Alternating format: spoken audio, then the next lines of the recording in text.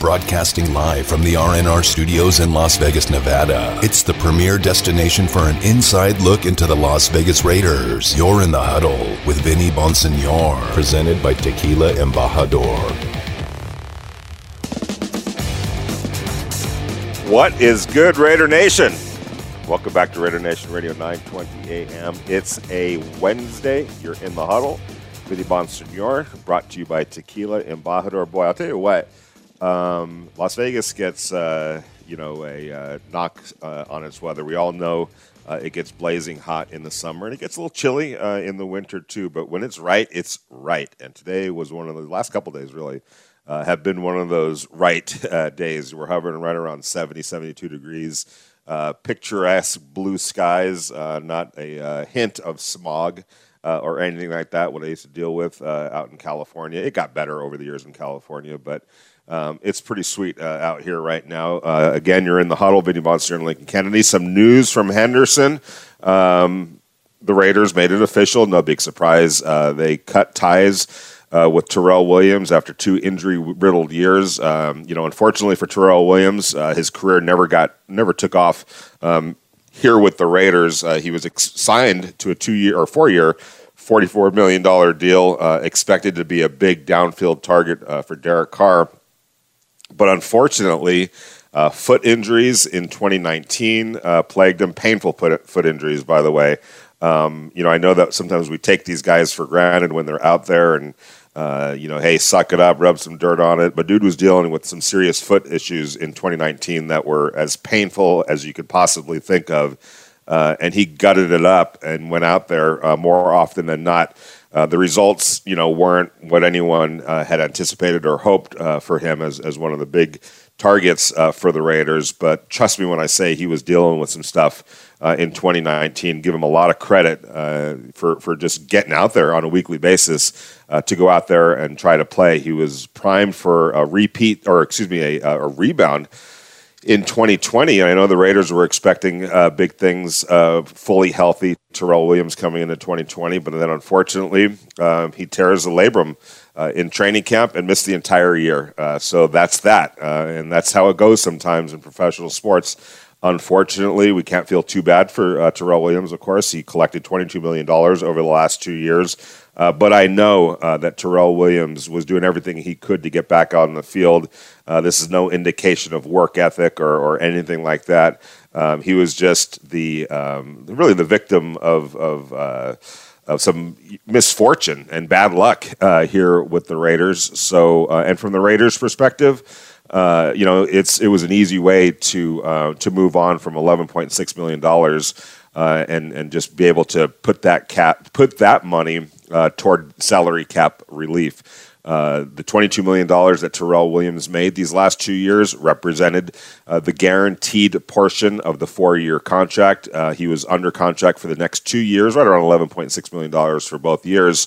But because those were not guaranteed, the Raiders can walk away from Terrell Williams without any sort of penalty to their salary cap. They absorb no hits. There's no dead money. They walk away scot-free. So for knowing and understanding, as we've been talking about, where the salary cap is going, it's not going up like it normally does. It's going down. You can thank COVID-19 for that. No fans in the stands. A major drain on revenue. So the salary cap is going down. As of right now, if it hits the floor of $180 million, that means and represents a drop of $18 million from last year's cap at $198 million to the $180 million floor. The players want to try to move that up a little bit. Doing so means borrowing against future assets. But if you're a player right now, you're thinking, I'll worry about tomorrow, or 2024. In 2024, I don't want to take that big of a hit in terms of salary cap from one year to another. Let's spread that thing out. Let's borrow against future assets. We know that the NFL is going to continue to make money. It's not going to get back on track the way it normally has over the years for a little while now. But the NFL is king. They're going to get back to solid ground and solid footing, and to a point where the salary cap is actually going up on a yearly basis as it normally does. So if you're a player now, you're saying, let's make sure that we're not absorbing this all in one fell swoop. So they'll probably try to get it to about $188 million. And if that's the case, after today's move, based on what the Raiders are contractually obligated to in 2021, after cutting Terrell Williams, the Raiders are still $2.6 million over the salary cap.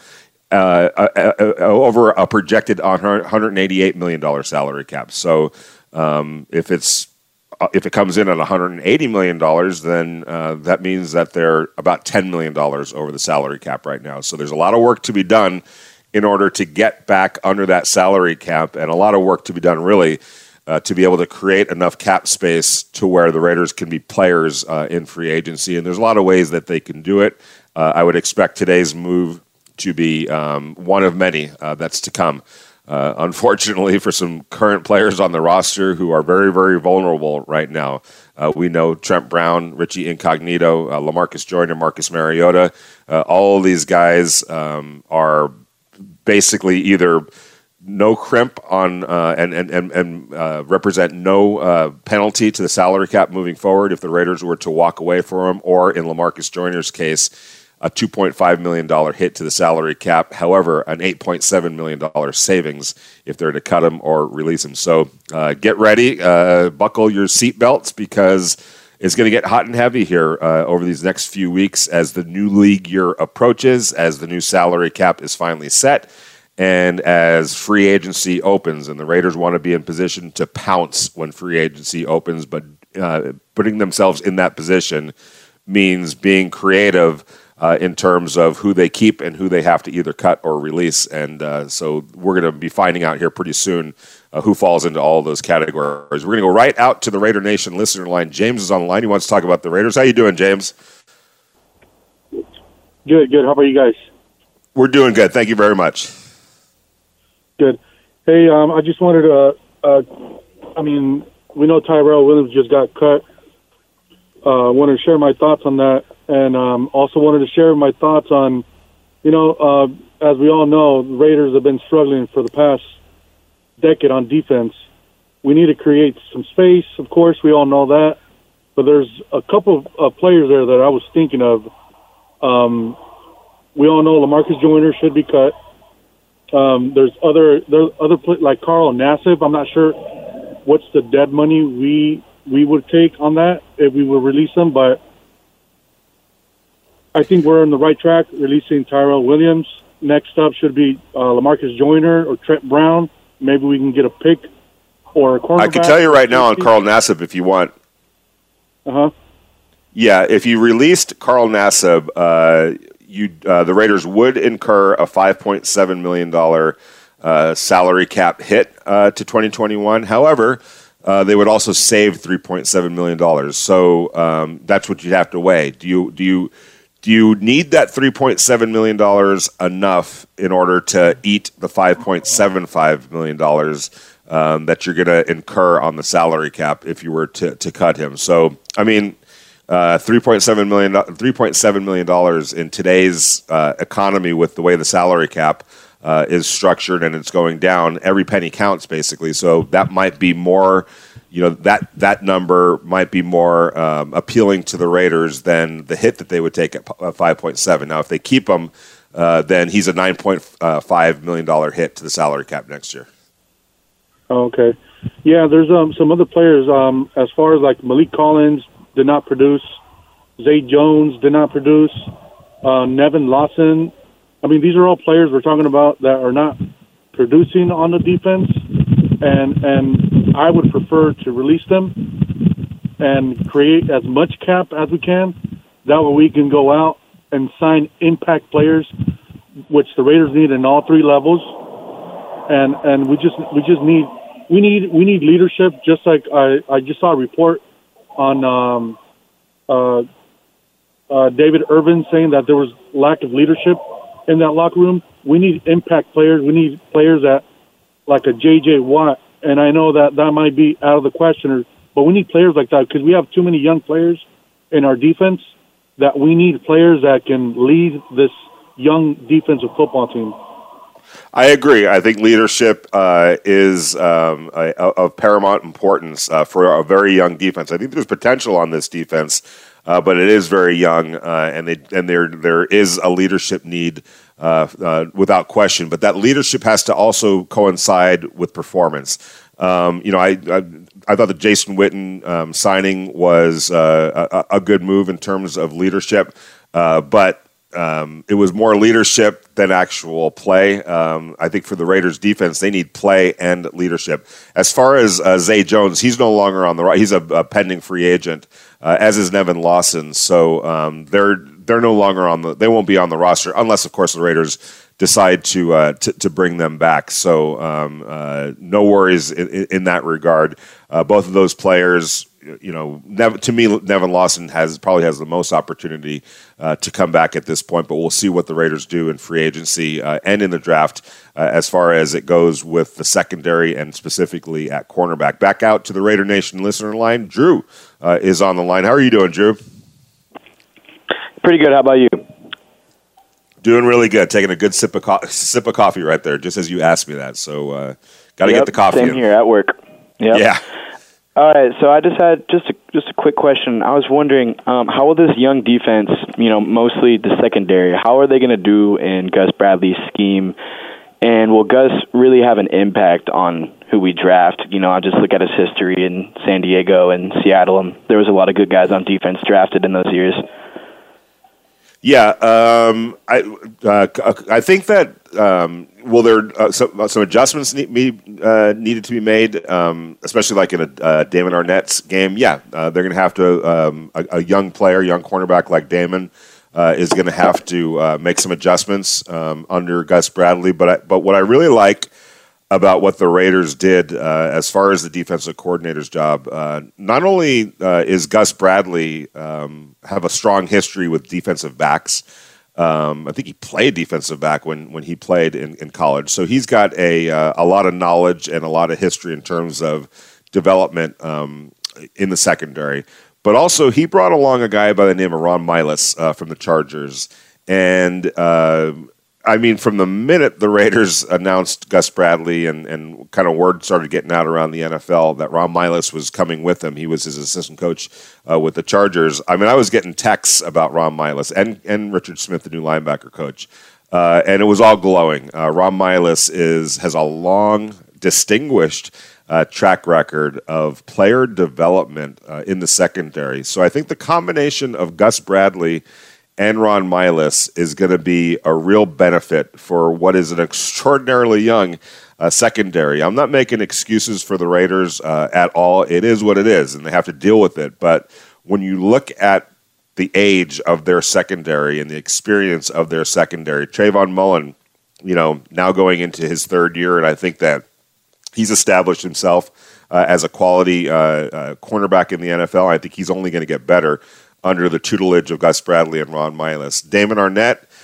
barely got a chance to play last year. He was injured, whether it was the broken wrist that required surgery, concussions that he dealt with a couple of times throughout the year. Never really got a good read on Damon Arnett in his rookie year. Jonathan Abram was, he's going into his third year, but realistically, when you really think about it, after he missed all of his rookie year, except for the first half of the season opener. He's a guy that is really young as well, and I don't think necessarily was used properly under the previous regime defensively. So now he's a third-year player who's really, technically going into his second year as a full-time starter. That's really young when you've got three players in the secondary of that age and that experience, and that's on top of a defensive end who just completed his second year, two defensive ends who completed their second years, and so again, not making excuses, but it is a very young, inexperienced secondary, and so I think that having a Gus Bradley and I think that having a Ron Milus is gonna be a real benefit for the players that I just mentioned. Isaiah Johnson as well. I think that a clean slate for Isaiah now with this new secondary coach and defensive staff in general. He's a big, tall, physical wide receiver with all kinds of athletic abilities. Is really smart. Fourth round pick out of Houston a couple of years ago. Just hasn't quite been able to get his footing here with the Raiders. There's been some opportunities. He made a couple big plays in that Chargers game, if you remember. He saved the day against the Chargers, using that body, using the length to really body up when targeted on 2 straight plays and batted the ball away and won those 2 battles at the end of the game to preserve a big Raiders win out in Los Angeles.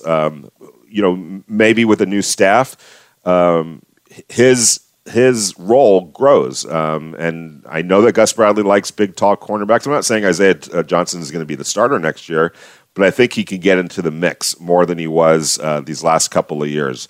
But I do believe, and I really feel this way, that that secondary, it's just almost imperative that the Raiders go out and get a veteran free safety. I've mentioned them, John Johnson, Marcus Williams, guys like that, Justin Simmons, I don't know if he's going to be available, but guys like that, a player that's in their prime, proven veteran, that's going to be able to come in here and be the leader of that group in so many different ways. Just their mere presence is going to help the cornerbacks because they've got a backstop back there. The presence is going to help Jonathan Abram because it frees up Jonathan Abram to kind of play the role that Gus Bradley envisions of him and takes advantage of his unique skill set. And somebody flat out that's going to offer a major upgrade over what the Raiders have been running out there the last couple of years. So to me, that's where big money needs to be spent in free agency, is that free safety spot for a variety of different reasons. I think that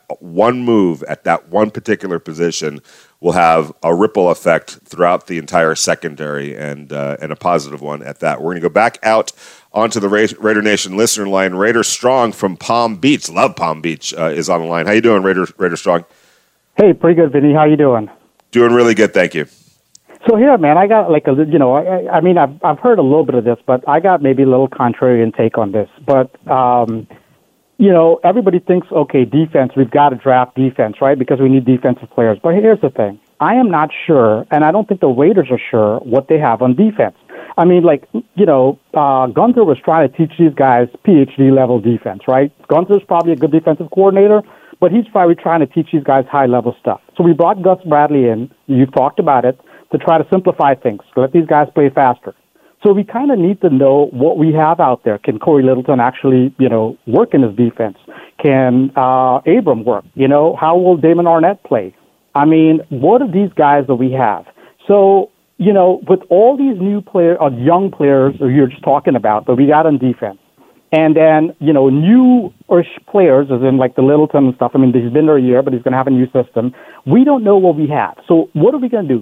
Go draft go draft a bunch of new guys on defense and then throw them in. And then so you got nobody, that has any experience. We don't know what we have. So my thought is, go spend big in free agency. I mean, given the cap, right? But whatever you can spend that on defense.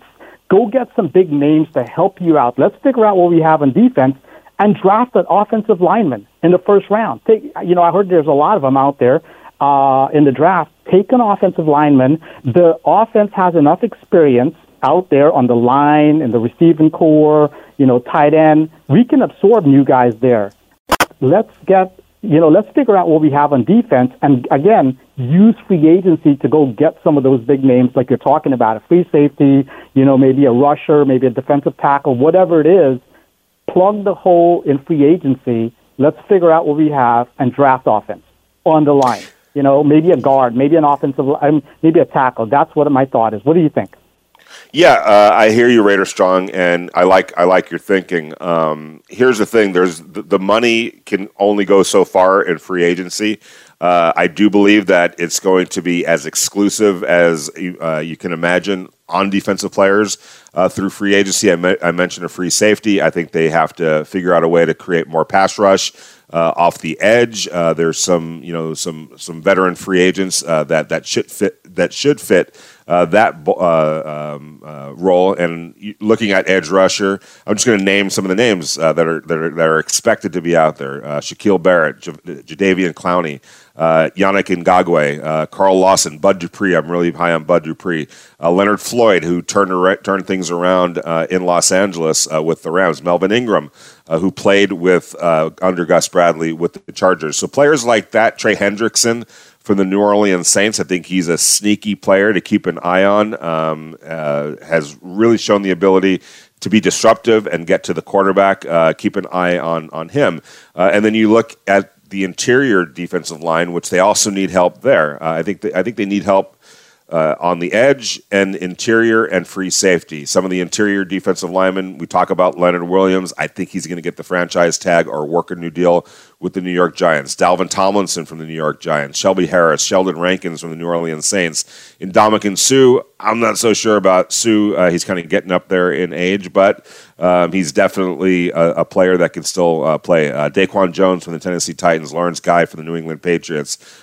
So those are the interior defensive linemen that you could keep an eye on. Now, if the Raiders are able to hit at all three of those positions, free safety, edge, and interior, I could see them drafting an offensive lineman, dipping into that pool because it is a deep draft pool, and especially because we don't know what's going to happen with Trent with Trent Brown. I think that domino, the Trent Brown domino, falling in whichever direction it falls, whether he stays here in Las Vegas with the Raiders or moves on, is going to dictate. And then if he does move on, do the Raiders secure his replacement in free agency, or do they feel like, hey, there's a guy that we're going to be able to get in the draft, whether it's the first round or the second round, that's going to be able to step in and replace him? Or maybe they believe that person is on their roster right now.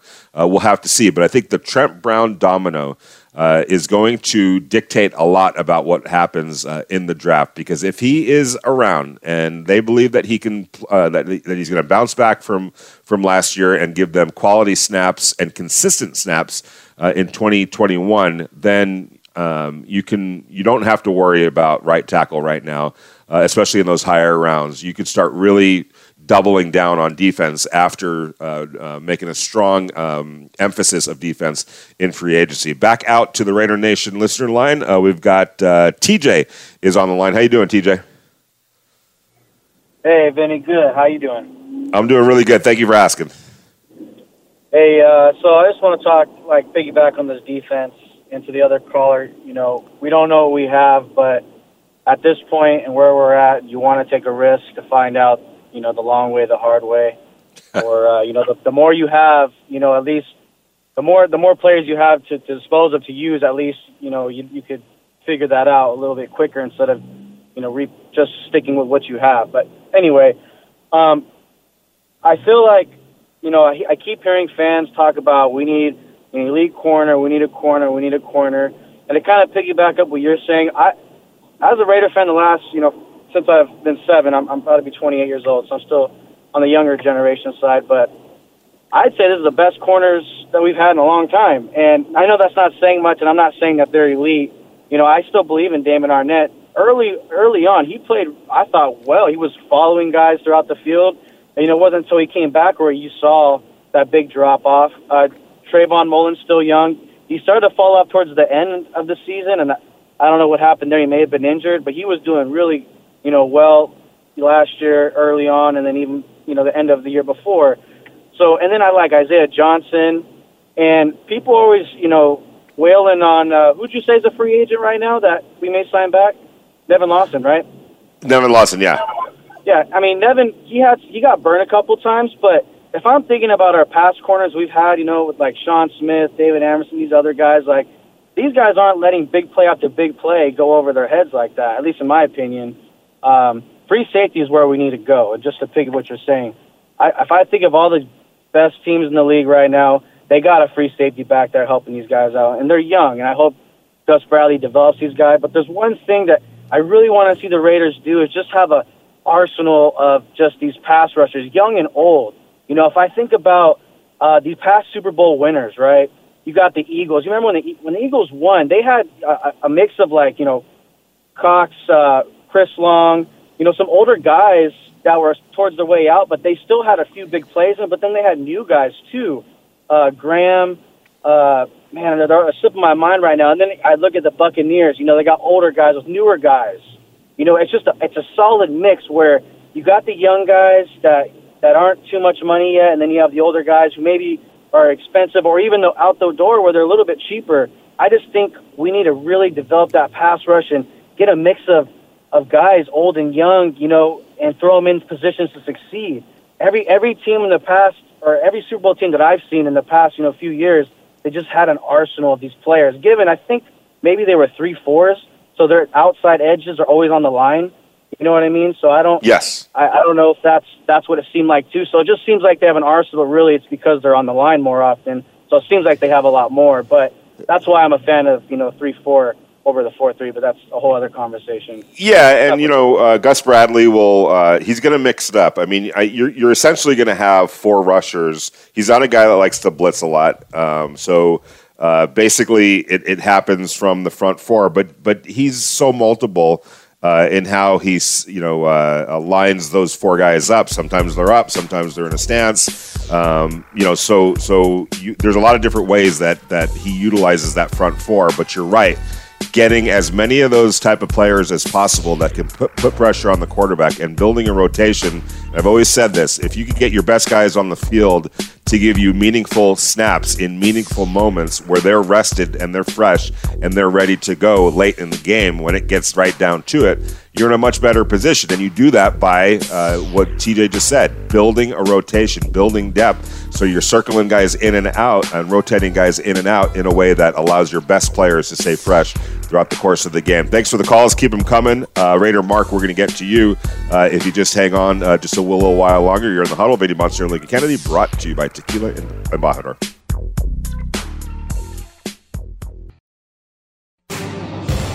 We're back in the huddle with Vinny Bonsignore and Raider great Lincoln Kennedy. This is Raider Nation Radio 920 AM. Real quick, we're going to go back out to the Raider Nation listener line. Raider Mark wants to talk about the Raiders. How you doing, Raider Mark?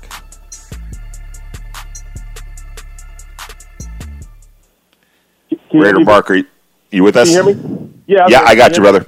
Okay, but hey, thanks a lot. Hey, love your commentary, man. I love your writing and everything. You're awesome, man. I think you're a very big asset to the Raider Nation, man. I really appreciate it. Thank you, man. I really appreciate that. And you guys you're what I do this for. You guys are who I do this for. So love it. Your insight's fantastic, man. But I gotta disagree with you, man. Okay. The players you mentioned are not rookies, man. They're not young. The average years for NFL players 3 years. So if you look at Justin Jefferson, Devin White, just name 2 guys. They're not rookies. They're not young players. Nobody says they're young players. When you look at Hunter Renfrow, look at Max Crosby, I never see anybody say, "Oh, they're young players." If you flip Max Crosby's year from if he had 7 sacks his first year and then 10 sacks this year, they'll say, "Oh man, he's gonna be a Pro Bowl player." Nobody's gonna say he's young. If you look at Arnett, I'm gonna name those guys: Arnett, Farrell, Abrams, and Ruggs. They were not even the best players on their team. Think about it. I think when you look at Mike Mayock's draft, they were reaching, man. They reached for these guys. But they want to be Raider guys, but they're not there yet. I mean, let me ask you real quick, Raider Mark. Yeah, sure. I'm talking more about going into last year. This was an extraordinarily young defense when you had Damon Arnett, a rookie, Trayvon Mullen, who played 7-8 games the year before, Jonathan Abram, who played one half of his rookie year, Crosby and Cleve Farrell going into their second years, going into last year in 2020. That was as young a defense as you're going to find. And on top of that, you had newcomers like Corey Littleton, Nick Kwiatkowski, Demarcus Randall was supposed to be, a safety. And all I'm saying was, as we move on, you can't use that as an excuse anymore. And we're starting to get to that point. But going into last year, that was a really young defense. And I think what happened with COVID-19 and how it interrupted the offseason had a dramatic effect on a lot of teams in different ways. And for the Raiders, it was that young defense. And no, you can't use that excuse forever. And I think that the excuses start running out like ASAP. By the way, if I were to ask you, what do you think Devin White's PFF grade is? What would you venture to say it was on a scale of 1 to 100? Probably like 25, maybe 25, 30. No, 1 to 100. Like 100 is the best for Devin White. Oh, I'm sorry. Probably about 80, maybe. That's that. 43.4. 43.4? Okay. Yeah, so, Devin White finished the season strong, and I think Devin White is going to have a fabulous career. But there's deficiencies in his game. So every time I hear Raider fans saying they should have taken Devin White over Cleve Farrell, I don't think you would have gotten any argument had they done that. But to think that Devin White has been this end-all, be-all and a dramatically better player than what Cleve Farrell does at his position just isn't accurate. Cleve Farrell graded out as the 16th best defensive end in the NFL last year, and before injuries hit late in the season, he was top 12, top 13. So he's on his way. He's not a bad player. And I know that Devin White finished strong. He had a great postseason. He's a player that's moving in the right direction. But he struggled as well, and as a young player often does. So, be careful when you start throwing names out there, like this guy is so much better than that guy. If you paid attention to Devin White as much as you did Cleve Farrell, Raider Nation, you'd see that Devin White still has a long way to go, too. That's just... I'm sorry. Go ahead. I'm sorry, Vinny. Absolutely. I'm not disagreeing with you that, but we don't win championships with PFF. Not at all. So when you look at it's a combination of both. So if Mike Mayock and John Gruden want to go young on defense, they got to understand this is what's going to happen. If they're going to concentrate on one side of the ball, just the offense, then they're going to concentrate on the offense. If they're going to draft these guys, they got to understand that they're getting young players at the start. But you don't draft first round players to not start. They're ready to go. These guys come out as juniors. You can say whatever you want as far as them being young, but they're starting right away. And you name all those guys that on the Raiders, Farrell, Abrams, Ruggs, all those guys got hurt all the time. Arnett got hurt all the time. What's going on with these guys getting injured so much? Arnett's leading with his head every time he tackles. No technique at all. So if you're going to blame it on our last defensive coordinator, great, you fired him. But it falls on John Gruden and Mike Mayock totally. So if they don't, and I agree. I think in Damon Arnett's case, fundamentals, he needs to work on the fundamentals because you're right. He put himself in harm's way with his tackling technique. That needs to get cleaned up, or else he's not going to be out there very long if he keeps sticking his head into it the way he has been. And last thing I'll say about the youth, yes. Rookies are drafted. First rounders are drafted to play. And there's no doubt about that. The thing with the Raiders is they were so depleted defensively when John Gruden took over and during this rebuild that they've had to. The problem is they've had to rely on young players almost exclusively, and that's not a great recipe. It could eventually because those young players are going to grow up and mature.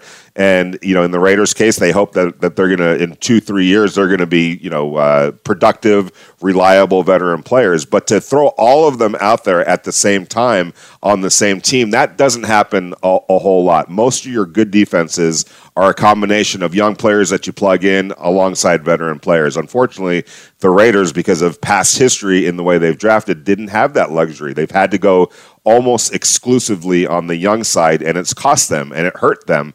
And the development, the record shows that. The way they performed on defense showed that. I advocate that spending money in free agency for veteran players and maybe even using that 17th pick in the first round to go get an experienced defensive player. But we'll see what direction they go as far as all that goes. We're going to go back out to the Raider Nation guest line now to welcome my good friend Jeff Howe from The Athletic, my former teammate with The Athletic. He covers the Patriots, does an extraordinarily good job doing that. Jeff, how you doing today? And thanks for spending some time with us in the huddle. Doing well. Thanks for having me. How you guys doing?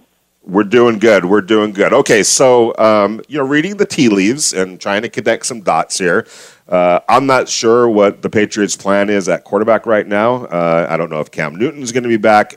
He expressed some interest in perhaps doing that, signing a one-year deal to come back in New England. But, realistically, only Bill Belichick right now really knows what the decision is going to be at quarterback. But we've heard, I read your story about what they may do at quarterback, some of the names that they may look at quarterback. Do you have a gut feeling on whether Cam is coming back or they're going to look outside the building, at least for the starter for 2021, and assuming that they may go out and draft somebody as well for the future?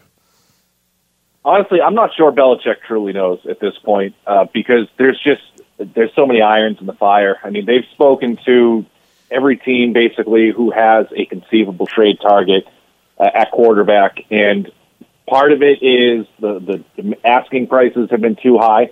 A lot of that is due to the inflation from the previous deals with Goff and Stafford and then Wentz. And the other hard part there is those trades are fairly unique. So it's hard to compare those to others. But while those selling prices were so high, other teams are thinking, hey, you know what? Why do we have to lower our prices? Maybe somebody else will come in desperate for a quarterback like the Patriots. So teams aren't really bending over backwards to help the Patriots.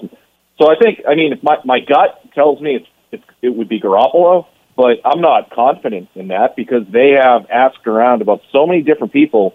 And again, I think if there was an acceptable price on the table for one of their preferred guys, they would have struck a deal at this point.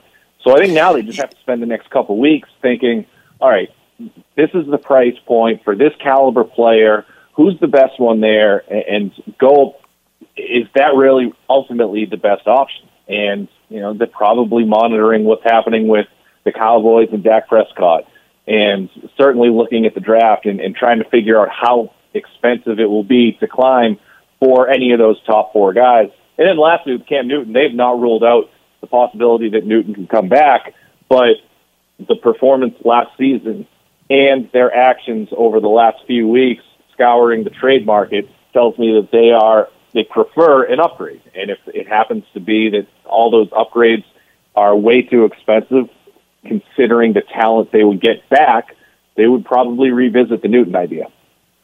We're talking to Jeff Howe from The Athletic. He covers the New England Patriots. You could follow him at Jeff P. Howe. How much of that is also, like when you talk about Jimmy Garoppolo and some of the other quarterbacks that may or may not be out there as far as trades, because for the trading team, they've got to think about, okay, we trade Jimmy Garoppolo, but we also have to replace Jimmy Garoppolo, and that becomes problematic because you don't want to take a step back. You want to improve, and everyone's trying to do that. So for every quarterback that gets moved, that team also wants to improve on the player that they're sending away. So, how much of that becomes an issue in terms of who the Patriots can realistically target in a trade? Yeah, and that's the question. And the 49ers, and I believe again today, have publicly backed their decision to stick with Garoppolo for next season. Now, there are a lot of people around the league from other teams who believe the 49ers, and I think they're just sort of posturing and trying to make sure that they can they can drive up his price as much as possible. And I don't think that price is going to be all that high. I honestly would be surprised if Garoppolo went anywhere for more than a Saturday draft pick. But you're right. They have to figure out who's his replacement going to be. I think one factor in their favor is Shanahan is such a quarterback-friendly coach. When you're looking at the money on the books for Garoppolo against the talent that's around him with that 49ers team, all you need is competent quarterback play and better injury fortune than they had last season, and you have a team that should compete for an NFC title. So they're that good, and I think you could probably... So the problem with Garoppolo is the same as it's always been. It's the injury concern. And the Patriots had that concern. Certainly he hasn't done anything to erase that concern over the last several years. So if you're the 49ers, you might sit there and say, we're going to go to whoever. It doesn't even matter who it is. But does this person, does Plan B, give us a better chance of playing 16 games than Garoppolo? And if he does, what really is the talent downfall or the fall off in talent from Garoppolo? Like, there might be some. Garoppolo's a good quarterback. I'm not trying to diminish what he is capable of when healthy, but the when healthy part is really what has disrupted a very good team from reaching its potential over the last 3 seasons. Without question. And having said all that, the Raiders are sitting in a fairly good position at quarterback. They've got Derek Carr. I don't think they're in any kind of a hurry to move on from Derek Carr, unless Deshaun Watson was who was ready to fill that spot, or just a better quarterback, and that's what we're talking about. You move on from a quarterback. The Rams moved on from Jared Goff. They replaced him with Matthew Stafford. That makes a lot of sense to work it in that regard.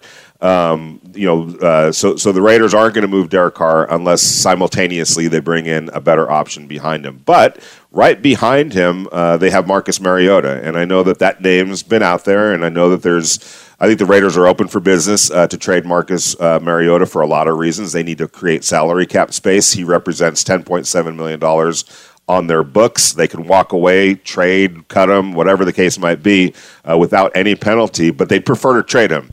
Do you see a fit there potentially with New England? I saw that he was mentioned in your story. Is there any kind of a fit there, do you think? Yeah, I think so. And it's hard because the Patriots are in a spot right now where, a perfect quarterback doesn't exist on the trade market unless you're Deshaun Watson, and that's just an extraordinary circumstance. Throw Russell Wilson in there too if he happens to be available, which I'll believe it when I see it. So When you are looking at these imperfect options, you have to figure out, okay, what's the potential? What are the Patriots' chances of actually competing for a Super Bowl next year? Right now, they're not very high. So can you get a guy, knowing that 2021 and the Super Bowl chances aren't overly realistic or plausible, can you get somebody who is two equal parts a stopgap and somebody who could potentially grow within your system? Because they're in another tough spot with the draft. Everybody wants to get their hands on one of those top four quarterbacks. We'll throw Trevor Lawrence out of there because we know he's going to the Jaguars and they're not trading. So the next three guys, everybody wants to try to take their shot at one of those guys. And, I think the Patriots have basically no chance to get Zach Wilson, because if he doesn't go to 2, there's going to be a massive bidding war at 3, and the Patriots just don't have the ammunition to get that high. So then you look at Trey Lance and Justin Fields, and you're talking about trying to, most likely, my projection is they're going to have to get into the top 6 or 7 to get one of those guys. That's going to cost you at least 2 first-round picks, and then, in my opinion, probably an extra third, because I would expect a lot of teams in the bottom half of the top 10 to be interested in moving up for those 2 as well. So it's an overly aggressive market, and the chance to solve your quarterback problem through the draft with a guy who looks like he's got a good chance to be a franchise caliber player, that's going to be tough to come by. So then you have to, again, you come back to this trade route, the veteran trade route, to show other free agents that you have a plan. And not saying the Patriots wouldn't have a plan if they don't have a quarterback, because some of the stars have to align in order to pull off these trades, but it's just they're just in such a tough spot right now because there's no reason for sellers to reduce their price for at least 2 to 2.5 weeks, and there's no reason for the Patriots to play that desperate card right now because they have 2 to 2.5 weeks. So it's a game of chicken on the trade market. And then, the free agency options aren't great. You're looking at bridge guys unless, some people get released. But, even anybody who gets released, you're looking at, maybe Teddy Bridgewater, that caliber of player, somebody who is imperfect. So circling back to Mariota, I think in terms of guys that you can get for a Saturday pick like Garoppolo, I think Mariota's there too. And we'll see what the Raiders can realistically get for him. I know Ian reported today that they might end up having to release him. So that in itself says that a Saturday pick is the best case scenario for the Raiders and Mariota. I think they would jump at that, to be honest with you. I think, because one way or another, he's not going to be around. They're projected to be $2 million over the cap as it is, if it's at $188 million. So they need to get out from under him, and ideally it would be in a trade, but one way or another, he's not going to be with the Raiders next year. Last question before I let you go, Jeff. Has anyone brought up the possibility of Matt Ryan? I think that if the Falcons draft their quarterback of the future, and there's probably a lot of indications of why they would want to do that. that makes Matt Ryan a viable trade option. Boston College kid who would probably fit perfectly in New England, whether it's as a stopgap for the next couple of years or whatever, but just somebody that's going to bring some respectability and stability to quarterback. Has that been talked about at all or projected at all? Yeah, I mean, I've thrown that name out there, but I don't think it's realistic because the cap hit that the Falcons would incur to move him this year would be pretty severe, and they have a terrible cap situation right now as well. The one thing that makes me kind of take that thing back is it was the same situation for the Eagles and Wentz. And yes. The Eagles were willing to eat that cap hit. So maybe are the Falcons looking at that and saying, all right, you know what, if we could move him, we can take on the cap hit. We're not going to contend to 2021 anyway. Let's maybe think about rebuilding. They've got a brand new regime in place. So I think there is a slight possibility. I mean, if you trade Matt Ryan, you incur that cap penalty that they would take. You're looking at a team that, they're drafting seventh or wherever they are right now. They're probably going to be picking in the top 3 next year because they're going to have to unload so much cap space and talent that there's a lot of it down there in Atlanta right now. But it brings on a whole new set of problems. Would Ryan fit in New England? Yeah, I think so, but it's a little uncertain. I mean, yeah, he has the Boston College pedigree, but he just spent 13 years in a dome, and not just in a dome, but playing a few of his road games against Southern teams. So it's one thing to play at Boston College in October and November. It's another thing to go from a dome for 13 years to playing in New England in December. So it's the weather aspect, it does exist, and you've got to wonder. I mean, ultimately, look, it goes back to my earlier point. They're not going to get a perfect player, and this is part of the imperfection or the equation of imperfections that the Patriots have to weigh. I mean, getting Matt Ryan for a couple of years would be a decent option. Absolutely. I mean, look at the names that we've already thrown out. I mean, we could sit here for a while, and Matt Ryan could be the first name on that list in terms of like a QB power rankings available to the Patriots. He could be the 5th, but it's better than probably sitting there in March 30th and saying, still haven't filled this vacancy. Let's see if Ryan Fitzpatrick's got anything going on for the next 12 months. So exactly. Again, well, it comes back to they're just in such a tough spot. No doubt about it. And the quarterback carousel is fascinating this year, and the chase to get the quarterback is such a it's hard to do. It's hard to get it right at quarterback. That's why Tom Brady in New England was such a blessing for the Patriots for all those years, and Drew Brees and even Matt Ryan in Atlanta. When you have that stability, you're in a good place. When you don't, and you're spinning your wheels trying to figure out who it's going to be, that's where you don't want to be. And right now, that's where the Patriots are. Crazily so. But I have a feeling Bill Belichick will eventually get it figured out, and probably sooner rather than later. Jeff Howe, thanks so much for spending some time with us in the huddle. Stay safe. Hopefully, we'll see you at some point down the road. We should be in Indianapolis right about now, but maybe next year. We'll talk to you down the road, man. Thank you so much for spending some time with us.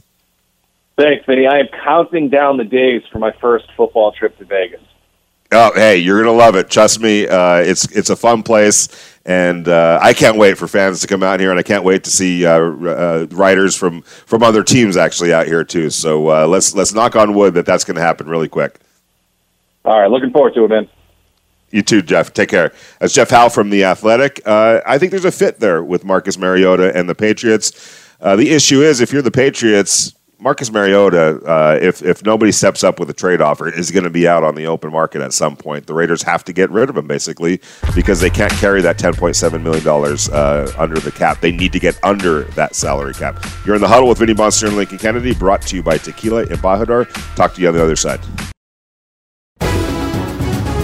Interact with the show. Text Vinny and Lincoln on the Sam and Ash text line at 69187 or tweet them at Vinny Bonsignore and at LKennedy72. This is In the Huddle with Vinny Bonsignore and Lincoln Kennedy on Raider Nation Radio 920 AM.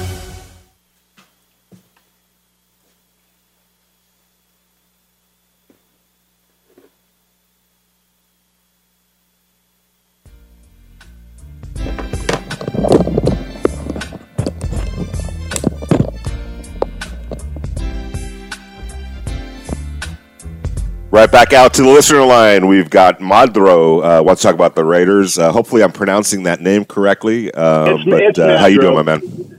Yeah, it's Madro, like Madman.